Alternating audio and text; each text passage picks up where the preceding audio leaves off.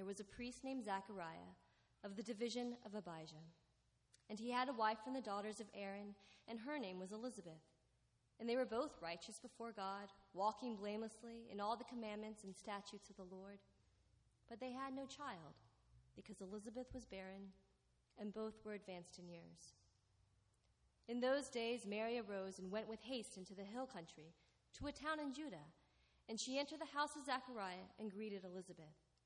And when Elizabeth heard the greeting of Mary, the baby leaped in her womb, and Elizabeth was filled with the Holy Spirit, and she exclaimed with a loud cry, "Blessed are you among women, and blessed is the fruit of your womb. And why is this granted to me, that the mother of my Lord should come to me? For behold, when the sound of your greeting came to my ears, the baby in my womb leaped for joy. And blessed is she who believed that there would be a fulfillment of what was spoken to her from the Lord."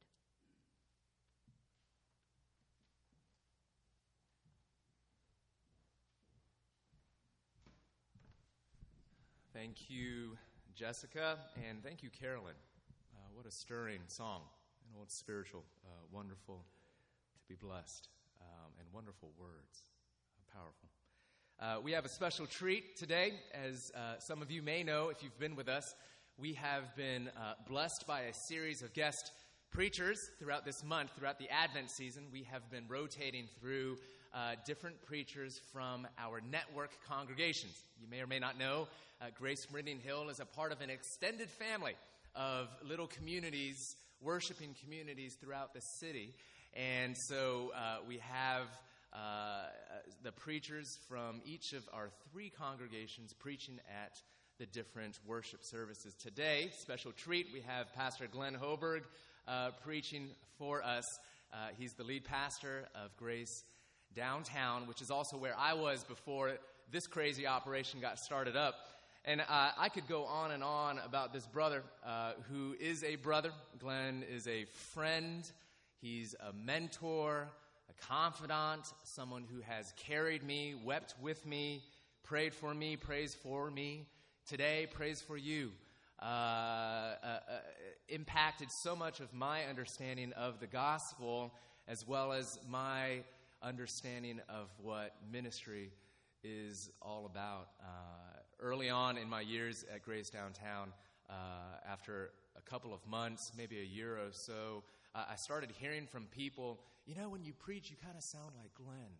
And I think some of that was a young preacher trying to find his own voice, but some of it, I think, was a little symbol of my admiration for him, knowing that there was so much to benefit from who he was and how he did his ministry. And so it's with joy and with gratitude and with brotherhood and everything in between that I'd love to invite you forward, Glenn, and let's welcome this brother into this pulpit.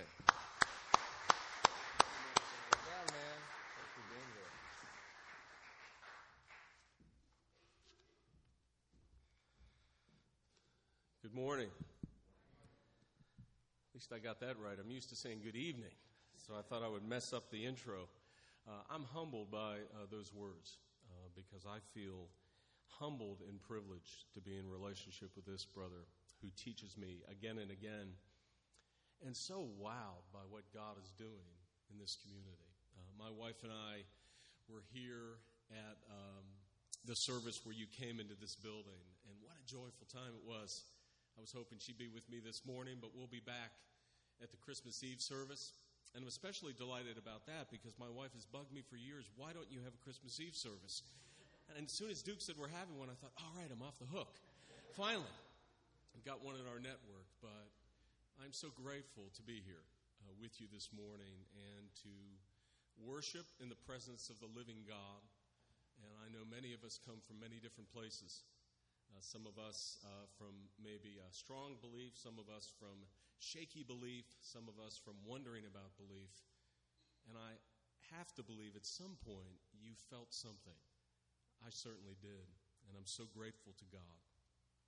And as you know, we're spending time looking at this idea of the characters of Christmas, the different preachers in our network.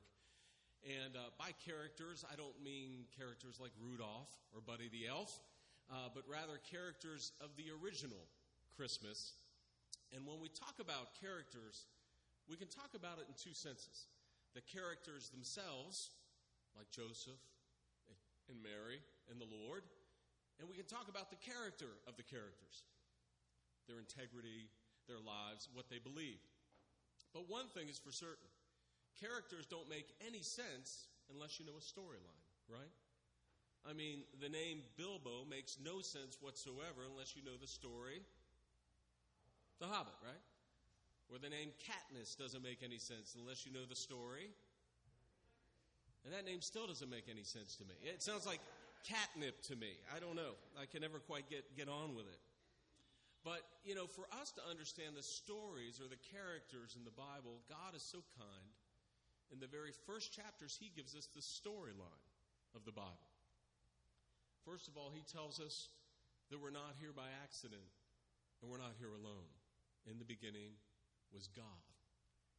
And then He also tells us there's a reason for all the bad and the sad in the world.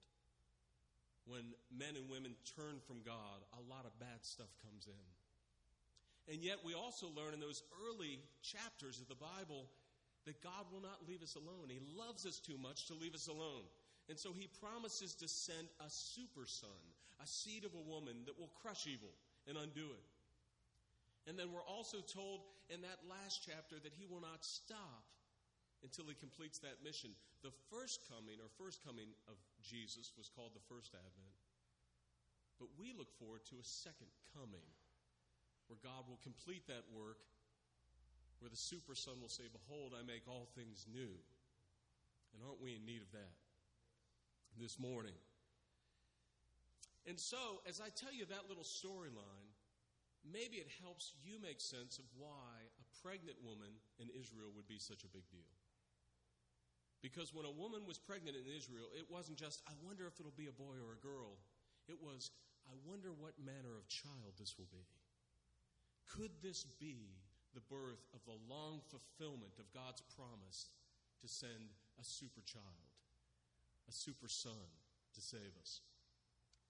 And it also helps us make sense of how Elizabeth greets Christmas. Now, you can tell a lot by greetings, can't you? I mean, if you see two people sort of shake hands formally, you can figure, well, they probably don't know one another. If you see two people bow to one another, you can say, well, these folks are probably from a culture that honor one another in a particular way and show that honor. Or if you see two folks just grab each other and hug, you can surmise they probably know one another well. We can learn things about Elizabeth's greeting to Mary. And that's what I want us to look at this morning. And there's two things about it: the spirit of the greeting and the expression of the greeting that we'll look at this morning. The spirit of the greeting and the expression of the greeting. And the spirit of the greeting is simply humility. Humility. One writer has said this: humility is not thinking less of yourself, it's thinking of yourself less. It's not thinking less of yourself, it's thinking of yourself less. You know that old joke, I'm tired of talking about myself. You talk about me now, right? That isn't humility.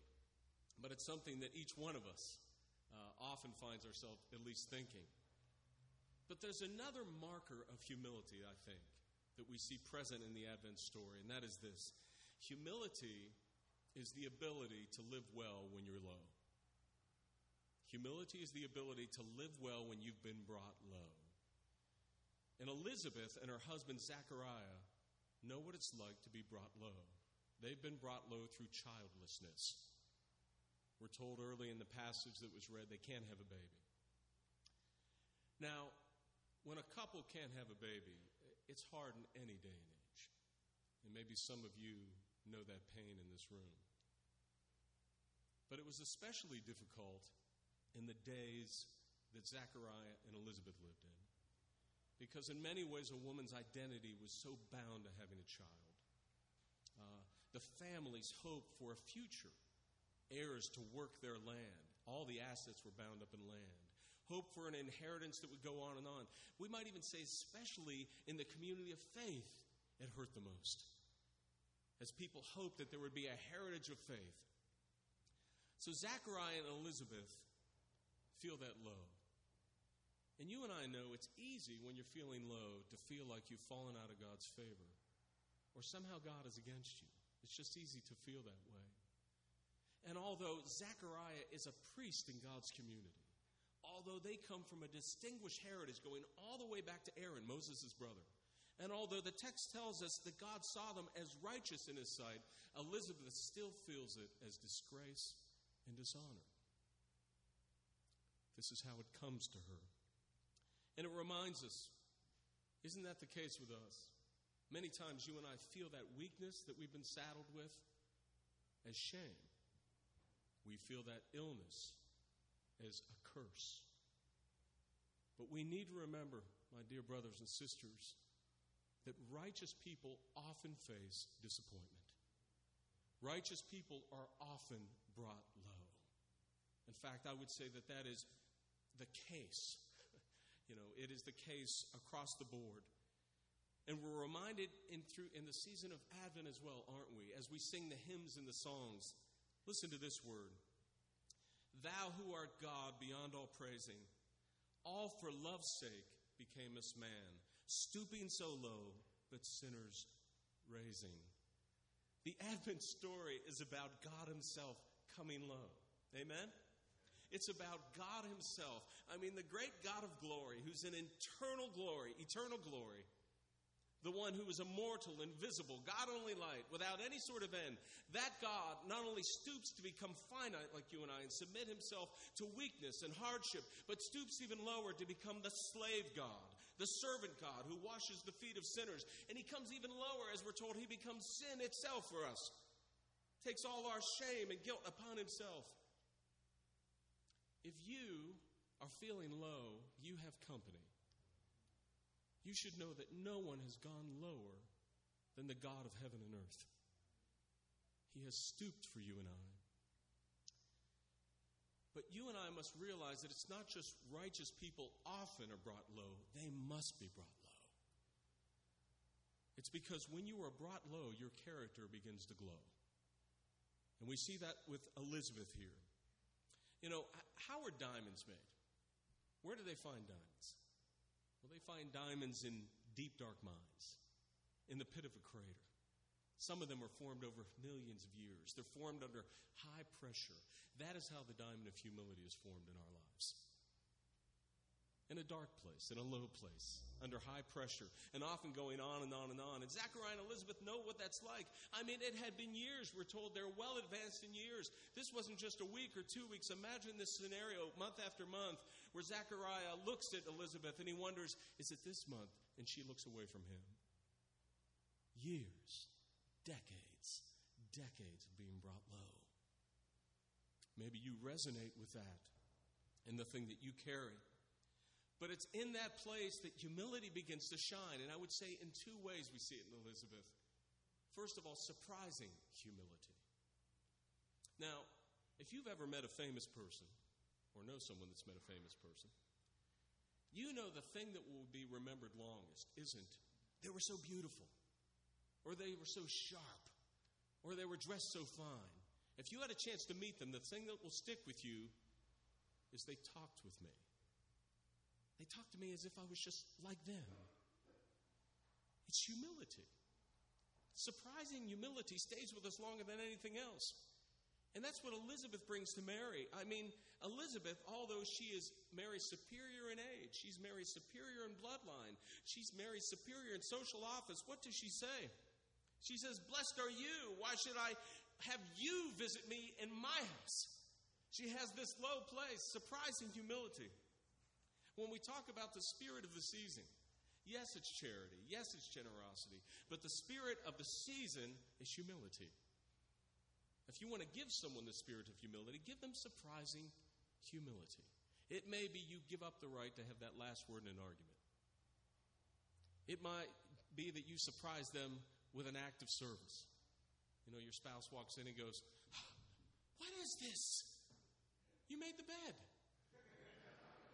I don't know what to do with this." Maybe it's that small act of humility. I remember my first year of marriage where I had taken up fly fishing.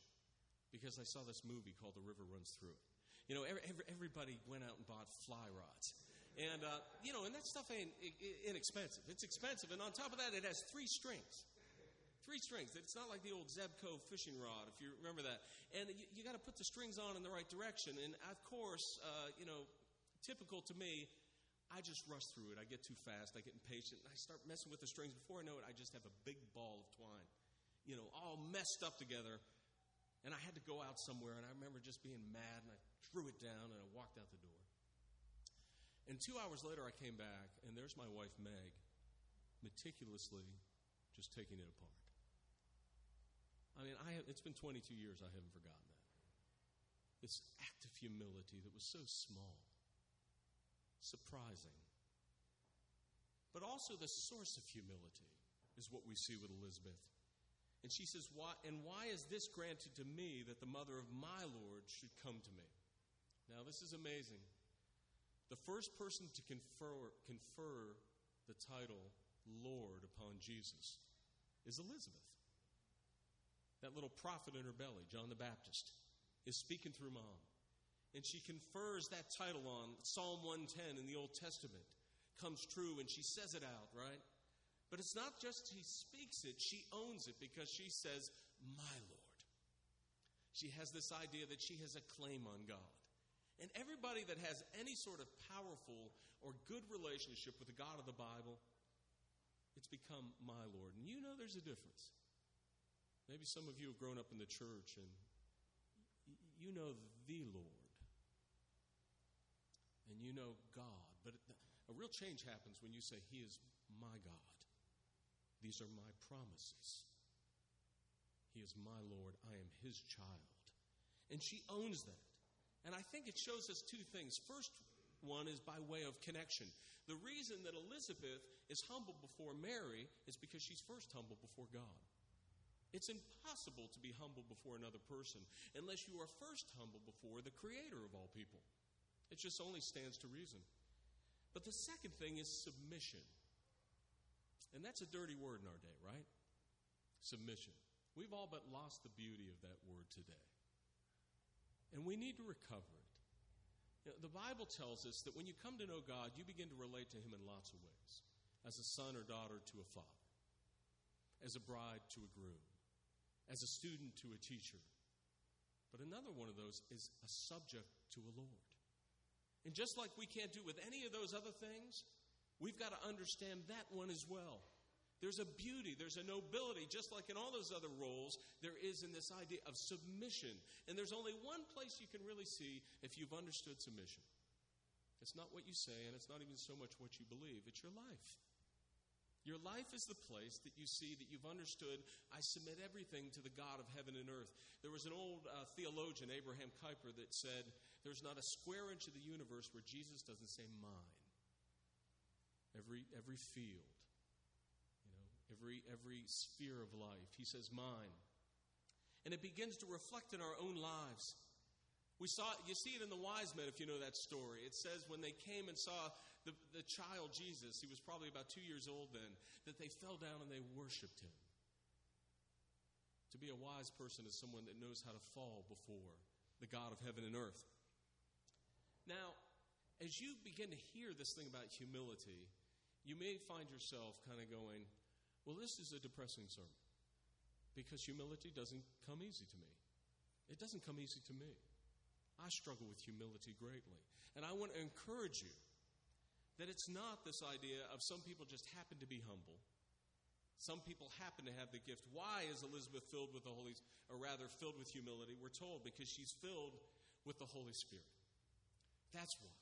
God's Spirit lives in her. Some religions will say that you need to climb a mountain to get God's Spirit. Some traditions of the Christian faith will say that you need to have a second baptism to have God's Spirit. But I want to tell you it's much better than that. And that is, you know how you can get God's Spirit? You simply ask Him for it. You're connected with God the Son, and He will give you His Spirit. Whatever you need this morning, whatever part of your character you're struggling with, if it's humility, if it's long-suffering, if it's love, God's Spirit is your power. and he gives generously to all without fault, to those that ask. And the thing about humility is, it's what you might call a doorway virtue. Just like pride leads into a bunch of ugly stuff, humility leads into a bunch of good stuff. When humility begins to work in our lives, it opens up many doors in our lives. And as I take you back to that idea of a greeting, a greeting might leave you cold. A greeting might leave you filled with joy. A greeting might leave you, just feeling nothing.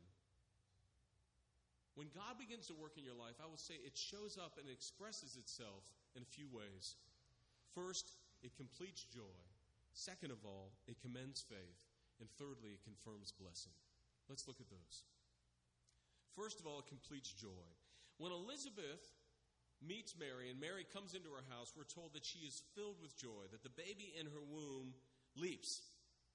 Now, it could have gone differently. She's a normal person just like you and me. She could have been filled with envy and competition, right? This could have been the battle of who has the bigger and better family, like Rachel and Leah in the Bible. And you know what that's like, those of you that have children. The way that we'll say, did I tell you the 2-year-old Anthony's reading? And we answer back, well, good. When he's done with his book, I'll give him my daughter's encyclopedia, a biography of, presidents of the United States. He can read that. We love to one-up each other and compete. This could have been the temptation to do. Or it could have been criticalness. Elizabeth could have said, I'd like everybody to meet my younger, not married to a priest cousin, Mary. Right? Or she may have said, pregnant by the Holy Spirit. I hadn't heard that one before. Filled with all those things. But instead we're told that she's filled with joy, but even more so, there's something interesting we find. Elizabeth's joy is not complete until she feels Mary's joy. Her joy is not completed aside from another person's joy. Now, this is a different idea, totally. It's one you find demonstrated in people in whom the Spirit of God lives. In fact, John the Baptist, whom Elizabeth would raise, and she did a really good job because we see it reflected in his life. People were constantly coming up to John the Baptist saying, Are you the Savior? Are you the Messiah? Because of who he was and how powerful he was. I don't know if you've had anybody come up to you recently and say, Are you the Messiah? Are you the Savior? But I'll tell you, if they came up to me, I'd probably say, No, of course not, and take a step away and go. On the other hand, right? We're constantly trying to sort of get people to say, I've never met anybody like you. Right? There's a scene in the book of Acts where some people fall before, Paul and one of his companions. And they say, the gods have come to us in human form. And I think if we're honest, we want people in this city to say that about us. So there was a temptation, but listen to what John said. You yourselves bear me witness that I am not the Christ, that I've been sent before him. The one who has the bride is the bridegroom. The friend of the bridegroom rejoices greatly. Therefore, this joy of mine is now complete. He must increase, but I must decrease. Man, I would love to know what that's like. This idea that I must decrease and you must increase, or my joy will not be complete. This is the spirit of the Christ. This is the spirit of the Messiah already at work in Elizabeth's life. And then at work in the life of John the Baptist, because it would be Jesus, right? The glorious one who would say, my joy is not complete. The book of Hebrews says, the cross, his suffering as he was crucified was the joy set before him. And there's a couple ways I think we get there. The first is by understanding our relationship to God and one another. Now, if you have a niece or a nephew or a child, that if they're not happy, you're not happy, right? When a child is unhappy, the parent, it's hard for them to be happy. So we understand that there's a joy completedness that's bound up in relationship. When you understand your connectedness in relationship. You see, that's why Jesus says that. How could he be joyful if his bride is not joyful? How could he be joyful if his children are not joyful? These are his people, his bride. And when you and I begin to have that relationship with one another, and that's what you're being invited into and experiencing here at Meridian Hill, a sort of love that's growing between one another where you go, I can't really be joyful unless I know my brother and sister is joyful as well. This is what we find. But it's also perspective, because it may be easy to go, well, I can tell you why Elizabeth was joyful. She got her answer to prayer. She got the baby. If I got my answer to prayer, I would be joyful. But I want you to notice that's not the source of her joy. Rather, the source of her joy is what? The fulfillment of what the Lord had spoken. That's why she's joyful, not, Mary, you got a baby? I got one too. Great. But rather it was, this is a fulfillment of what God has spoken. And we see this spirit in people like Joseph. If you know that story of Joseph, he goes from the pit to the prison to the palace, or the other way. I forget. But he has a hard time, Joseph. Falsely accused, thrown in prison. All sorts of things going on. At the end of his life, it was brothers who did it to him. What does he say? You meant it for evil, but God meant it for good. But he doesn't stop there. He goes for the salvation of many. He understood the story was bigger than him. Mary has the same thing, where she understands this Christ child isn't just her joy, but rather it's for the promise of Israel coming. We see the same in Elizabeth. So I would ask you, how wide is your joy this morning? You see, if it's only your life and God working in your life to be the source of your joy, you're not going to be joyful that often. But imagine if you could get in on the joy of everybody in this room. Imagine if you learn the secret of going, my joy will not be complete until my brother and sister is lifted up as well. All those things that you can be joyful about just widen out immediately. And so, first of all, completing our joy. Second of all, it expresses itself by commending faith. Commending faith. Now, as I mentioned, Elizabeth and Zechariah had a long go of it and a hard go of it.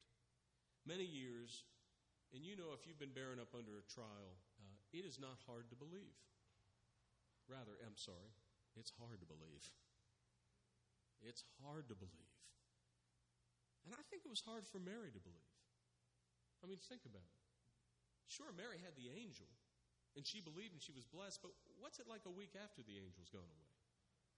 What's it like when people begin to gossip in the community?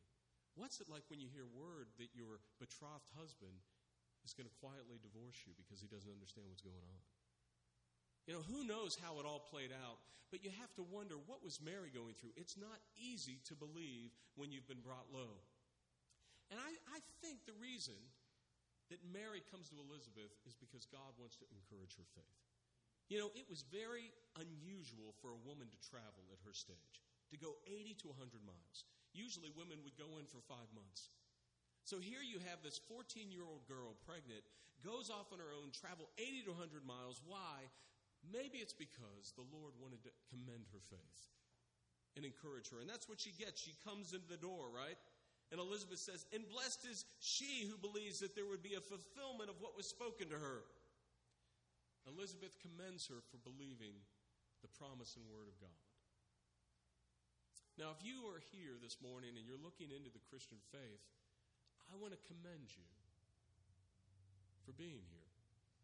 I want to commend you, not just because you're here hearing the Word of God, but you're in a community trying to figure it out. There's some knowledge, some understanding that you can't just read about or stand back and scrutinize.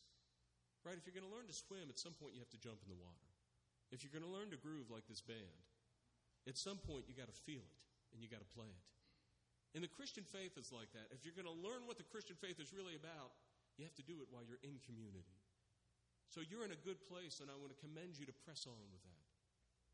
But for those of you that receive that word, I want to say 2 things to you. Number one, sometimes we forget to attach faith to God's word. Just like yeast, bread needs yeast to rise. God's word needs faith to rise. And here's what I mean. For some of us, God has been bringing a truth into our life over and over again, and we have yet to really lay faith on top of it. You know what I'm saying? Don't get me wrong. All of us struggle. All of us have doubts. And one of the things I love about this community is the way Duke invites people to open up that part of their lives. But you and I also know that sometimes God has taught us something over and over and over again, but we really haven't put faith onto it. I mean, imagine that your child or a child that you love and care for, you say, I'm going to take you to the park. And they come up to you and say, are we going to go to the park? And you say, yes, we're going to go to the park. And then they come up 30 seconds later and they go, are we going to go to the park? Yes, we're going to go to the park. They come up 5 minutes later, are we going to the park? Yes, we're going to go to the park. They come up 6 minutes, you get the point. At some point, when we do that to one another, it's a question of trust and character. It's a question of, do you not believe my words? We may have to wrestle with that with God. But more importantly, I think we need to be a community that commends one another. When is the last time that you said to someone, thank you for believing God's promises? I want to thank you through this hard trial that you have held on to the Word of God. You have held on to your faith. Thank you. Because Elizabeth commends Mary's faith, and I think Mary needs it. But lastly, it expresses itself in confirming blessing. Elizabeth pronounces what we might call the first beatitude, the first blessing that we find. And she bestows, in fact, a triple blessing. She says, blessed are you among women, and blessed is the fruit of your womb. She says blessing again. And like Abraham, I'm sure this must have seemed very strange to Mary. Blessed am I among all women. I mean, I'm 14 years old. I'm pregnant. My life is a hard go anyway of it. My husband is questioning whether or not he ought to marry me. How am I blessed? And it reminds us that Jesus' version of blessing is always very different. If you've ever read the Beatitudes, you understand how is this blessing over against what the world says is blessing. I mean, the world and culture says, blessed are you if you have the right body type, or the right skin tone, or the right university that you went to, or the right job, or you know the right people. And the truth of the matter is many times we will stand before Washington and go, bless me, Washington. Bless me, please bless me today. Give me what I need. Give me the right job. Give me the right relationships. But Jesus' Beatitudes and his blessings are so different. What does Jesus say? Blessed are you who feel like spiritual failures. Blessed are you the poor in spirit. Blessed are you that allow someone else to go ahead of you. Blessed are you that have the opportunity to be assertive, but you decide not to be assertive. Blessed are the meek. Blessed are you that suffer because you believe that Jesus is the way, truth, and life. I mean, these are very strange blessings that he confers upon us. And so you and I are reminded, as we confirm blessing upon one another, that while God will give us physical blessings, and these are a wonderful foretaste, for someone that has come to know Christ, they can never satisfy you. I mean, don't get me wrong, all these things that God gives us, like children, and friendship, and a good feast at a table, and music we like, and a job we love, whatever it would be, those are good things. The book of Ecclesiastes would say, eat, drink, and be merry, meaning enjoy the gifts God gives you. But someone that has come to know this God can never be satisfied with that. You're hungry for something more. And it demonstrated in a prayer that a mentor of mine basically sent out a couple weeks ago, and I want to read it to you. He says, "Oh God, to be completely forgiven of all our sins, past, present, and future, in word, thought, and deed, because you dealt with Jesus in keeping with our sins on the cross. To know that you have declared us to be righteous in Christ, robed with his perfection, beauty, and goodness. This is true blessedness.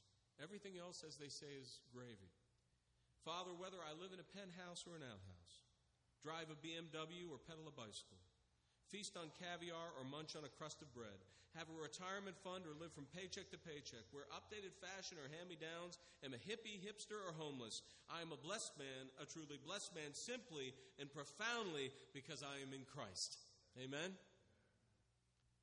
That's the good news, right? No matter what you are or where you are this morning, that blessing is available to you. Maybe you feel like I can't get at the blessing I want. I'm clawing for the blessing I want. And Christmas is just a reminder of it. Christmas is just a reminder that I feel like I am outside the glass. I am looking at everybody having the feast with a big turkey, and they're all happy, and I'm blowing on the glass, and I can't look in, and I can't get it. And I want to tell you, that might be Christmas. That's not Advent. That's not the Christian gospel, because you right now are invited in to be in that place of blessing. Will you walk in? Will you be in it? And for those of us that are in that place of blessing, the truth is sometimes we need to hear it loudly. I love the fact that Elizabeth exclaims, she shouts, "Blessed are you among women, and the fruit of your womb." She lifts her voice. When you and I lift our voice high, we're declaring to the universe this is true. You know, whether it's I love him, or I love the Redskins, or whatever it would be, we're declaring to the universe this is true. And I love the fact that the God of the universe is not shy to lift his voice over us. He lifts a banner of love over us, but he lifts his voice. He exclaims. Jesus says at a feast with a loud voice, "If anybody is thirsty, come to me, and I'll give you living water, and it will course within you." And we're told at the second advent, at the return of Christ, an angel with a loud voice says, "Behold, the dwelling place of God is with man. He will dwell with them, and they will be his people. He will wipe away every tear from their eyes, and death shall be no more. Neither shall there be mourning, nor crying, nor pain anymore, for the former things have passed away." A loud voice. You need to hear that with a loud voice this morning. That thing that you desire in your breast, that life that you imagine, that life that you hope, it's not a mistake. Don't let anybody tell you it was a mistake. You were made for something better. You were made for something that will not be satisfied until the God of heaven and earth does what he said he will do. Not just here, but everywhere. In Columbia Heights, in Washington, D.C., all over the globe. And so as we greet Christmas, let's take a lead from Elizabeth. Let's know this joy. Let's know this hope. Please pray with me. Father, you know that our faith is weak. But you say you'll do a lot with a little faith, even a mustard seed size. So I pray for everybody in this room, any of us that have even the littlest faith, that you would bless it. And you would help us to lay hold of the hope that you've given us through Jesus Christ. Amen.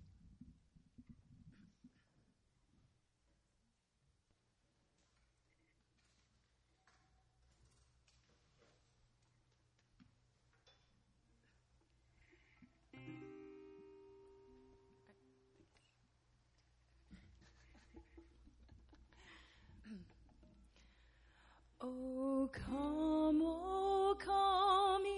Emmanuel, and ransom captive Israel,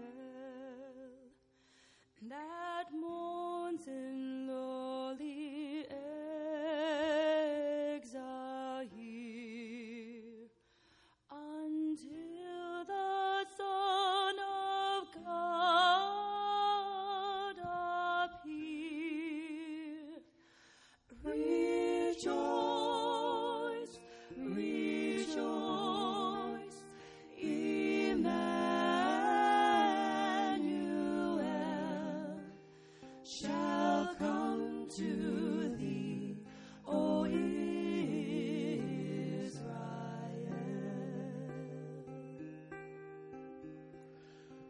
O come thou dayspring, come and cheer our spirits by thine advent here. Disperse the gloomy clouds of night, and death's dark shadows put to flight. Rejoice, rejoice.